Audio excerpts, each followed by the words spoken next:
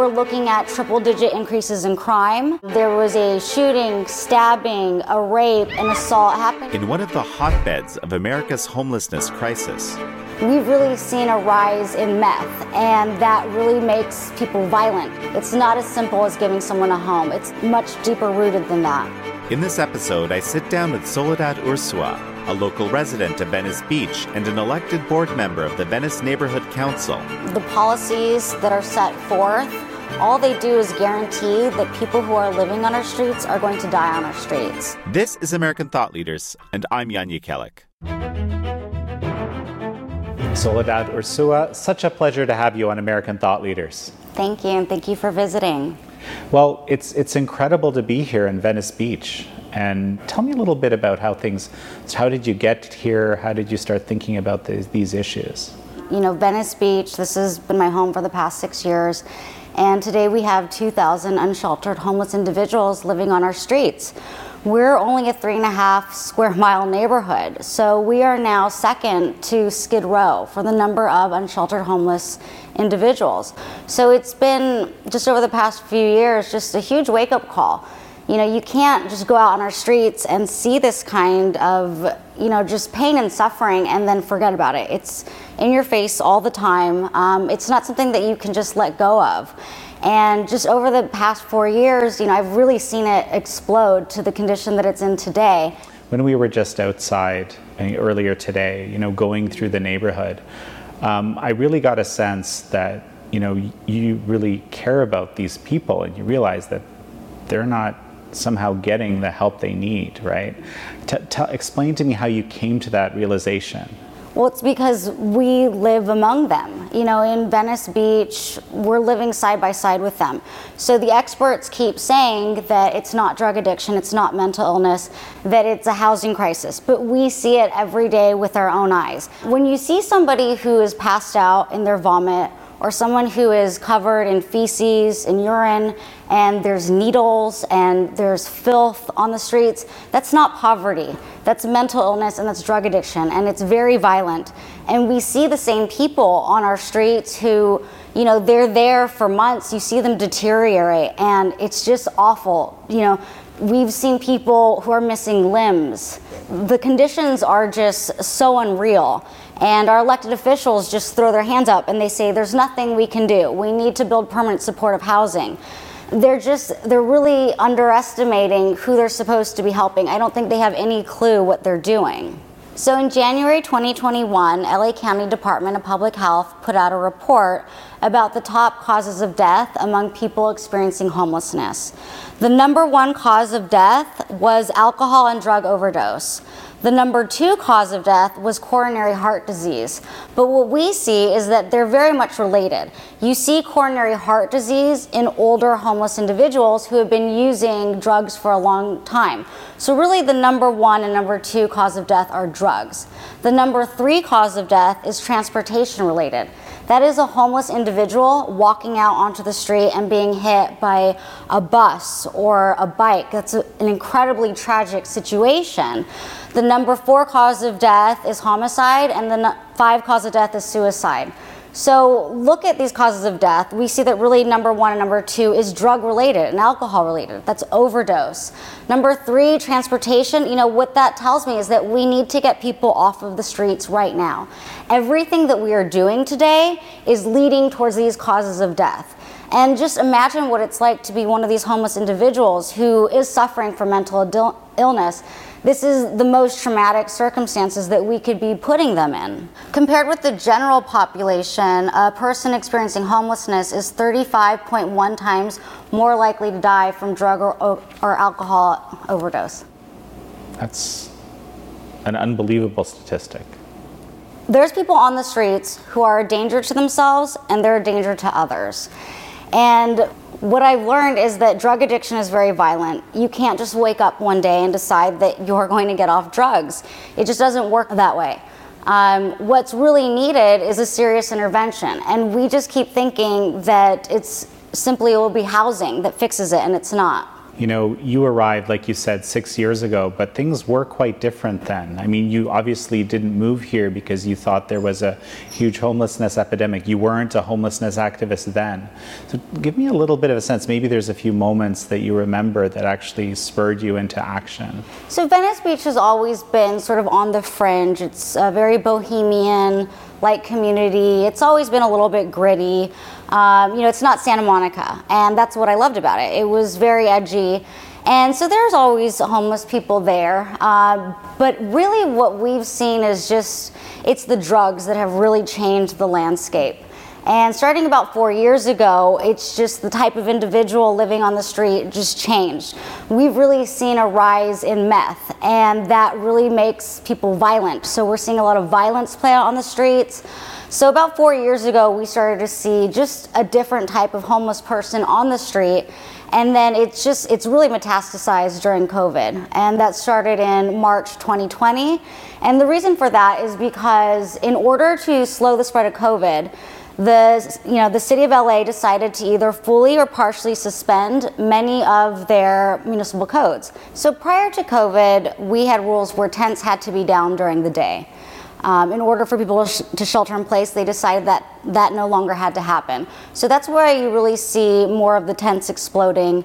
Also, we used to enforce no tents or no camping in public spaces. So that's the boardwalk, which is a beach, it's a state beach. So they stopped enforcing just no camping laws. And then other laws were that you're not able to sleep in your car on public streets. And so that's why you see so many RVs today, because any vehicle that's used as a domicile purpose is allowed to stay on our streets. And so you've seen this emergence of tents, of camping, and RVs on the streets just because of the COVID loopholes. So, you know, there's a whole group of you here in Venice, and I've met some of them that are working on this together. And so how did that all come about? Well, we're very concerned with crime, and most Venice residents are. It's very dangerous to walk down the street at night, even during the day.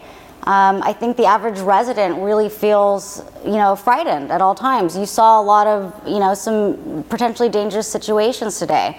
And so naturally, we work together. We work together to demand accountability from our council member. There's serious changes that we want. Our police were defunded here in Los Angeles. So we've had to fight really hard to get our police restaffed, especially in the Pacific Division, where we have, some of the highest crime rates. We want to keep everyone safe, even the homeless. When you look at homeless on homeless crime, it's 56% of crimes, all assault with the deadly weapons. Either the victim, the perpetrator, or both are homeless. So even, there's even homeless on homeless crime. And so we need the police to really protect everyone. And one of the people that you I guess are working with, you had actually noticed that their home was burglarized, and that's how you connected. That's a, I guess, unexpected way to make a friend, right? My neighbor had just moved in, and she wasn't there that day, but I saw two men hop her fence and start burglarizing the place. So I called 911, and I stayed there, until the police arrived. I made the report. I had never met her yet. So the following day, she found out from one neighbor that she knew, and she was very thankful that I was there to do that. And she got in touch with me. And so now we're very close. And I find that that's how I end up meeting people in Venice. I've reported burglaries multiple times, and then I end up meeting the owner of that home. And so we have very few resources in Venice. I feel that we often have to stick together.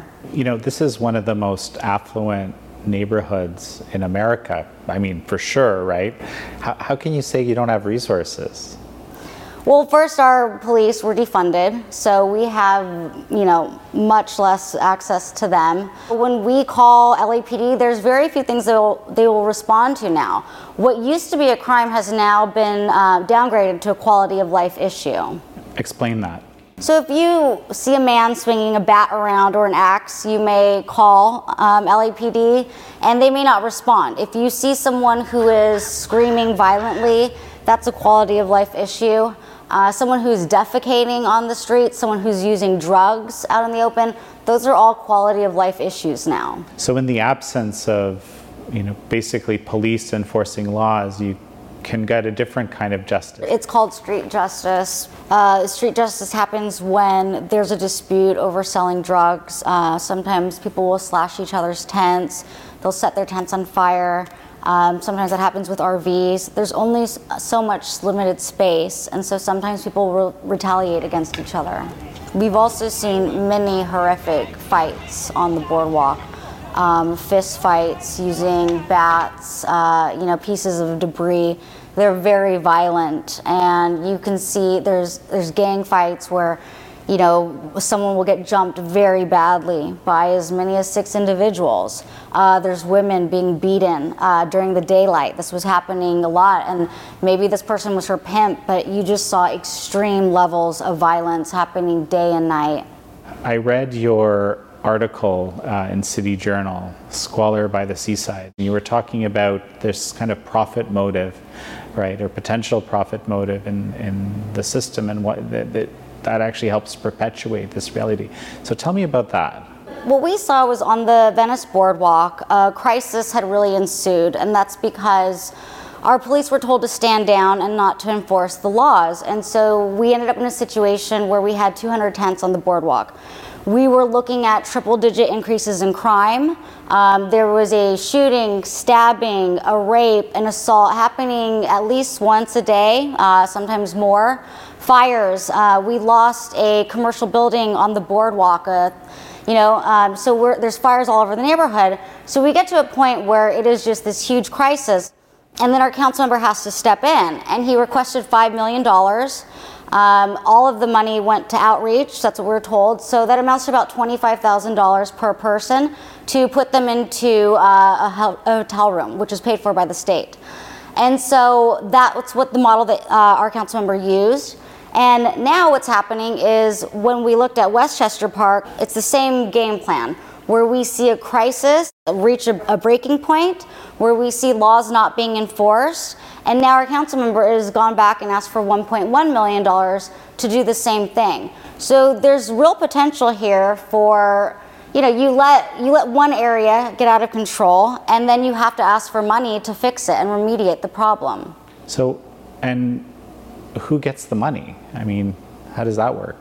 A lot of these contracts for outreach, they're no-bid contracts, and they're given to select service providers. The system is set up so that a bad player could really take advantage of it. A bad player could really take advantage of taxpayer resources. So this, you're saying this isn't housing issues. Why is that being so misunderstood in your mind? I think there's 2 reasons. One is probably it's just a lot easier to look at people and call them homeless, because that just means they need a house, so it's a quick check. Another is probably for profit reasons. When you look at our elected officials, they're pushing the most expensive solutions. If we wanted to house everyone right now, we could, and we could do it very, very cheaply, and we could provide, an overnight, just temporary resources. But we don't do that. We're choosing the most expensive options, and that's because it's very lucrative. This is a multi-billion-dollar industry, and homelessness is very profitable. And there's a lot of people out there who are making millions off of this crisis. And you told me that, you saw some pretty significant red flags. So tell me about what some of these red flags were, and presumably this contributed to your, sort of squalor by the seaside picture that you're painting. Well, Controller Ron Galpern put out an amazing audit on Prop HHH, and it showed that... What is Prop HHH? This was raised to create permanent supportive housing. Okay. And so it's a LA City measure. And what we found was that 30 to 60% of the costs went to soft costs. So those are your consultants, your architects, engineers, professional costs. So the money wasn't going to housing. And that's a huge red flag. Your soft costs shouldn't really be more than 10%. Mm-hmm. So there's something really wrong with these deals. Additionally, we had estimated that, the cost per unit would be around $300,000 to $500,000. We're looking at, projects where they're costing $900,000 now. And that's just incredible, because these are about 450 square foot units. So we're building with this incredible price tag where, and a lot of the deals aren't even including the cost of the land. So one project here in Venice, they're building at about $1.1 million per unit. And it's just at that rate, we will never be able to house people because it's just too expensive. So wait, a unit is for how many people? One person. So you're telling me that they're building $1.1 million units to house a single person that's currently on the street, most likely because of drugs? That's correct. It's absurd. I mean, it's almost hard to believe. You obviously have a different solution here, though. Well, there are many low-cost and highly effective solutions. One is share housing. And what that does is it gets people off the streets to share housing together, to share a room. And that's actually very effective because when you get people to share a room, there's a less likelihood of that person self-isolating and using drugs. So it's exactly like having a roommate where you can look out for someone, there's a sense of community. The operators of this find that it's much more successful to have people, it's almost like a buddy system for them. And so Share is able to house someone for $10,000 a year, and that includes their services. When you look at the permanent supportive housing model that I just told you about, which is about $900,000 just to build the real estate portion, you also need to provide them annual services. And so we're talking about $35,000 to $45,000 a year just in services like mentoring, counseling, all of that. Share is able to do both the real estate and the services for about $10,000 annually. So it's highly effective, it's low cost, and yet the city refuses to go that model. I have to say, I'm still scratching my head here. I mean, they're actually actively spending, let's say, $500,000 to $1 million for a single residence without any expectation of someone actually helping themselves to get out of the drug habit, for example. Is that what you're telling me? That's because the federal policy is just housing first. It's housing first, questions later. It's very naive. They just think, give somebody a house and, we won't have to deal with it. The policies that are set forth, all they do is guarantee that people who are living on our streets are going to die on our streets. The people making these policies, they have no idea. They don't understand this population. They think that it can all be solved with a house or a home. It's not true.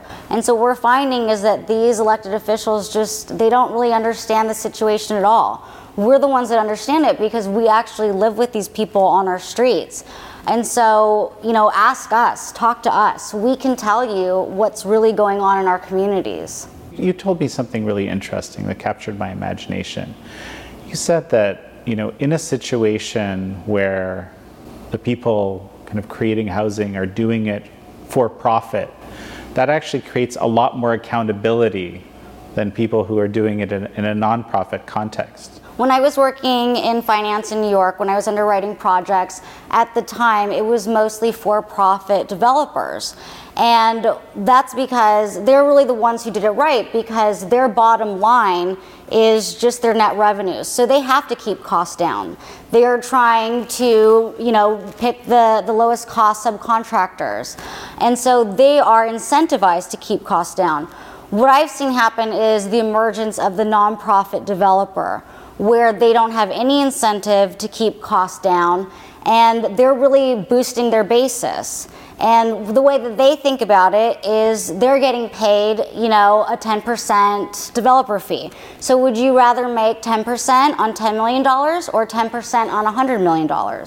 Probably the $100 million, I'd say. Well, now you're thinking like a developer. So for many of them, they don't care what the cost is. They just want to make the most money, and so they need to boost their basis, and they're going to make 10% of that $100 million. So I find this nonprofit developer model really fascinating. You had also told me that you see this as a kind of a battle between socialism and capitalism. How does that work? So there's many groups out there. They're activist groups. These are people who shout us down at community meetings. They call us NIMBYs, they call us segregationists, racists. And these activist groups, they're funded largely by the Democratic Socialists of America. This is the DSA. They have an LA chapter. They're very well organized. They also fight elected officials who call for law and order. And for them, this is really a question of socialism. That's what they are perpetuating. And how better to make the case that capitalism has failed than to have a bunch of homeless people living on our streets. And for them, that is their end goal, to see collective ownership. They do not believe in private property. And so they are using the homeless as really a prop to make their case. They don't want to see the homeless go into housing to get off drugs and go back and live their lives. Because if that happened, they would have to admit that capitalism works. So they don't want these people to get better. They are using them to make the case for socialism, to show a failed state. They're advocating for bigger government. So these people they're using them like pawns in their game. So, the cause is always the revolution, this sort of idea. The ends to them will justify the means. Our team reached out to the Democratic Socialists of America's LA chapter, but we did not immediately receive a response. And there's this other, we saw one woman on the street today who really looked like, she could be being trafficked or was a sex worker or something. How common is this whole element in these communities, in these homeless communities? It's very sad. It's something that is not really talked about much. But homeless women, they are the most vulnerable. They're the most likely to get raped. They're living on the streets. But what also happens is that they end up trafficking themselves. They do sex work in exchange for drugs. And that's because the drugs are just so addictive. That's what they do not have free will, and they will do anything to keep continuing their addiction. It's just this ongoing cycle of violence and pain and suffering. And, what you saw today, that's very common. Homeless women will, they will exchange their bodies to continue the path of using these drugs. And it's awful to watch this. In becoming a homelessness activist, you actually have become an anti-drug campaigner of sorts. You were actually a libertarian previously. So tell me a little bit about how that evolved. So I am a libertarian, and like most, I used to believe in the full legalization of all drugs. I guess I sort of lived in a bubble, and I just thought, as long as you're not hurting anyone else, who cares if you do drugs? I also thought the same for legalizing prostitution. But what I've seen in Venice, it's made me question everything. Because I've seen people just addicted to these hard drugs. And when I see them, I realize that they don't have any free will. And so it's really made me question everything that I thought I believed in when it came to legalization. When people use meth and heroin, it's just, they're not able to make decisions for themselves. And it's just something that I realized that I was wrong about. So walking on the streets with you today, there's a lot of debris. There's a lot of, potential fire hazards, certainly a ton of stuff that's not according to code or anything resembling that, at least to my eye. You had like parts of RVs basically jutting out into the road. We have a lot of public safety issues, but one is fires. They've really emerged as one of the worst conditions here in Venice. The LA Times did an article recently, and it showed that 54% of all LAFD responses for fires are homeless related. We have about 24 homeless fires a day in Los Angeles. Recently at the Bologna wetlands, there was a fire where 54 firefighters were needed, and it burned 5 acres. That's incredible. And as you saw today, many of the homes in Venice are old wooden homes. I myself live in a 100-year-old duplex. And my worst fear is that, a fire could take out the entire neighborhood. In January, we had a fire start on the Venice Boardwalk. It burnt down a 2-story commercial building. The building was valued at $26 million. The property owner is suing the city. The city is at fault, but at the end of the day, it's the taxpayers that are going to pay for this. So what we keep seeing is that lives are endangered, property destroyed, and no one is going to take any action. So when we were walking today, you may have noticed on the RVs these hoses attached to them. And that's how the RVs are dumping their sewer. They're dumping directly into our storm drains. And unlike our neighbor, Santa Monica, Los Angeles does not have an urban runoff recycling program. So everything that you saw today, the needles, the trash, the debris, mass, and even people's sewage from the RVs, it all goes into our storm drains and it pumps directly out into the Pacific Ocean. So we actually have raw sewage pumping out into the ocean. We've seen many needles on the sand, especially after a big rain. What happens is it goes into the storm drains and it's washed out. There was a time where we counted 15 needles because our storm drain on Rose Avenue empties directly onto the sand. I didn't realize that it was this bad until about a year ago. I will never run barefoot on the beach again. I used to love doing that until I went to go do some due diligence for myself and saw the 15 needles there. I'm horrified now. I can't believe that I even lived here for so long and I didn't know that was happening. So one of the places that we walked by, it seemed, intended to be a kind of solution to I guess the issue of too many people out on the street is this bridge housing project in Main Street. So tell me about that. In 2018, Mayor Garcetti and Councilmember Bonin came to Venice and they pitched us bridge housing. They told us that with opening this 154-bed shelter, that we would be able to break up the encampments. We were promised a special enforcement zone where we would have additional cleaning and we would have extra security. We would have a special LAPD detail car specifically for that area. So in theory, it was great because if we accepted this program, we would get extra cleaning and extra security. It turns out that we got the complete opposite of that. During the defund the police cuts, they took away that detail car. So we actually had even less policing. And then what you saw today, some of those pictures, the special enforcement cleaning zone, it was never enforced. And that's also due to COVID. COVID-19 guidance, it's just allowed every elected official to just throw their hands up and absolve themselves of any responsibility. And so what we saw is that the tents, they started piling up right outside of bridge housing. Right outside there were about 40 different tents. And what the city ended up doing was they had to clear that encampment because there was fires there. One of my neighbor's cars was parked right there and the tent caught fire and it totaled his car. We saw some of the palm trees that were destroyed and burnt. So the only way for the city to basically move the tent was they had to put up a large fence and then they put in planters there. They put in succulents so that people could not come back. The longer that we leave people on the streets, the greater the increase that they will die on our streets. So we need people to come inside. And when there's more tents clustered together, that increases the risk that people are using drugs.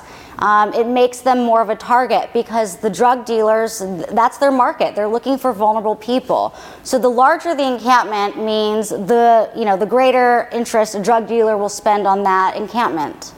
I also understand that this bridge housing, that there's even drug dealing happening there. There's been people who have caught it outside. We hear that it's inside as well.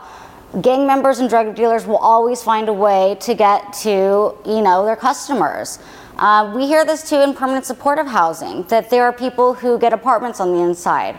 So that is their business. They are selling to vulnerable populations, and when we put them together in big amounts, like 154 people, that just makes them easy prey for the drug dealers.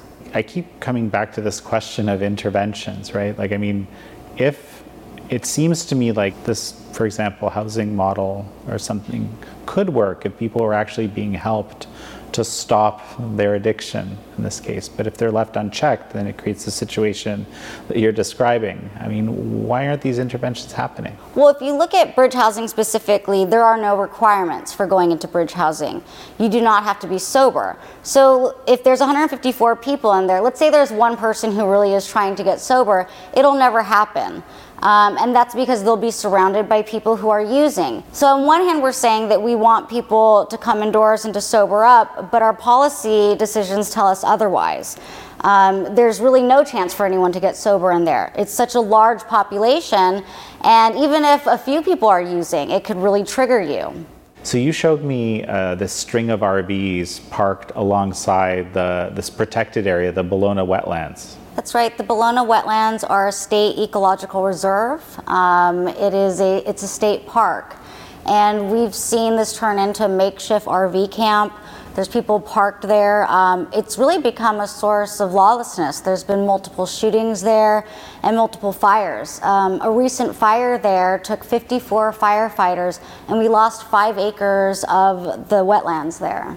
It's kind of odd to think about tents and RVs that are, essentially illegally parked or placed as being domiciles. And there's all sorts of, you were telling me, there's all sorts of troublesome side effects from this. And this is one of the issues that the police run into, where they feel like they're handcuffed. Because if they're chasing a perp and they go into a tent and zip the tent up, they have to treat that tent as private property, meaning they would need to get a search warrant. The police cannot enter a tent. The same is for RVs. If it's being used for a domicile purpose, it have to be treated the same as a residence. Also, what's happening is, RVs, they are allowed to have guns in their RVs as long as it's kept in a safe box and it's locked away. So we just see this absurd way of policing where our police are not able to enforce any laws. They're not able to keep the residents safe. They're not able to keep the homeless safe. And it's because they're not able to do their job. They're really handcuffed. And so how has the sheriff been able to help in this situation? Because it's like a lot of people aren't familiar with this, but this is kind of another branch of law enforcement, right? That presumably you seem to be counting on to some extent. Mm-hmm. Well, Sheriff Villanueva is the sheriff of LA County. Typically, what the sheriff does is he defers to local law enforcement. So in this case, it would be LAPD. But what's happened now is that LAPD has been handcuffed. They're not able to do their job. And that is why he's stepping in. He does have jurisdiction. Los Angeles is within the county of LA. And for many residents, we really see Villanueva as the only one who's watching out for us, the only one who's going to demand more. And just demand that, we're taken care of and that law and order is enforced. We keep hearing this mantra that, well, one, that it's a homelessness issue, and two, that homelessness isn't connected with increases in crime, that's some kind of weird propaganda. What are your thoughts? Well, our council member had told us that he can't accept the idea that there's a link between crime and homelessness. What we saw was the total opposite. On the boardwalk, after the 200 tents were cleared, we saw major decreases in crime. We saw homicides drop by 100%, rape by 50%. We saw a decrease of 65% for assault with a deadly weapon. Total violent crime was down 51%. Even grand theft auto was down 50%. So you really do see that there is a link between huge encampments and crime. So, we walked through Westchester Park. We had a funny conversation there. I said, can we really walk through here? And he said, hey, this is a public park. I didn't feel, that's very interesting and telling. The public spaces aren't becoming as public anymore or something. You really see the privatization of public space, and it also, I said, yes, of course, it's a public park, of course we can go there. But then once you're standing there, you start to get a little nervous. You feel like you are on someone's turf.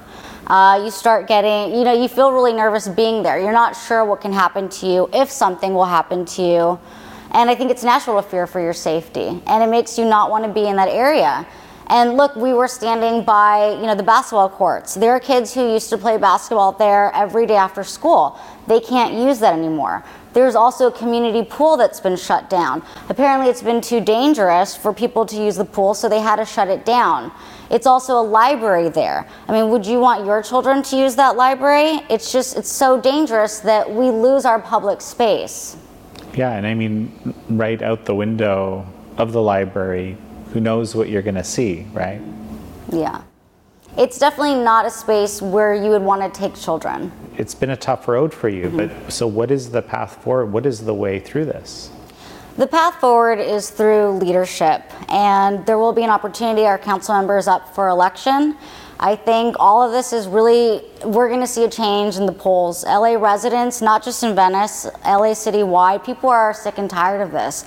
We have a mayoral campaign coming up. In 2022, it's a big election. It's a mayoral election. You're going to see people come out to vote for change. And really at the end of the day, I think we're going to have to rely on the elections for big change. So tell me what's next for you. Well, we've slowly been organizing. We're growing our circles. We're talking to more parents who are concerned. They're bringing their groups in. We're talking to other neighborhoods who are facing the same issues. I've recently met some people in Westchester, and we're linking up now. And so our group is really growing. We're residents, everyday residents who demand accountability. We want real solutions for the homeless. We want them to be treated for mental illness and drug addiction issues. So we're growing in numbers, and I think especially in Los Angeles, it's not just Venice Beach that sees this daily, it's everywhere now. Every part of LA is dealing with homelessness, and people are starting to wake up. They're starting to see that there's corruption. They're starting to see that the homeless are being used for financial gain from some of these service providers or developers. So people are really waking up, and they're starting to see that it's not just a housing issue. It's not as simple as giving someone a home. It's much deeper rooted than that. And so I'm hopeful that people are waking up and that we'll finally be able to get something done and to see a real solution for our most vulnerable people. Well, Soledad Ursua, such a pleasure to have you on. Thank you, and thank you for coming to visit us. Our team reached out to Councilmember Mike Bonin's office, but we did not immediately receive a response.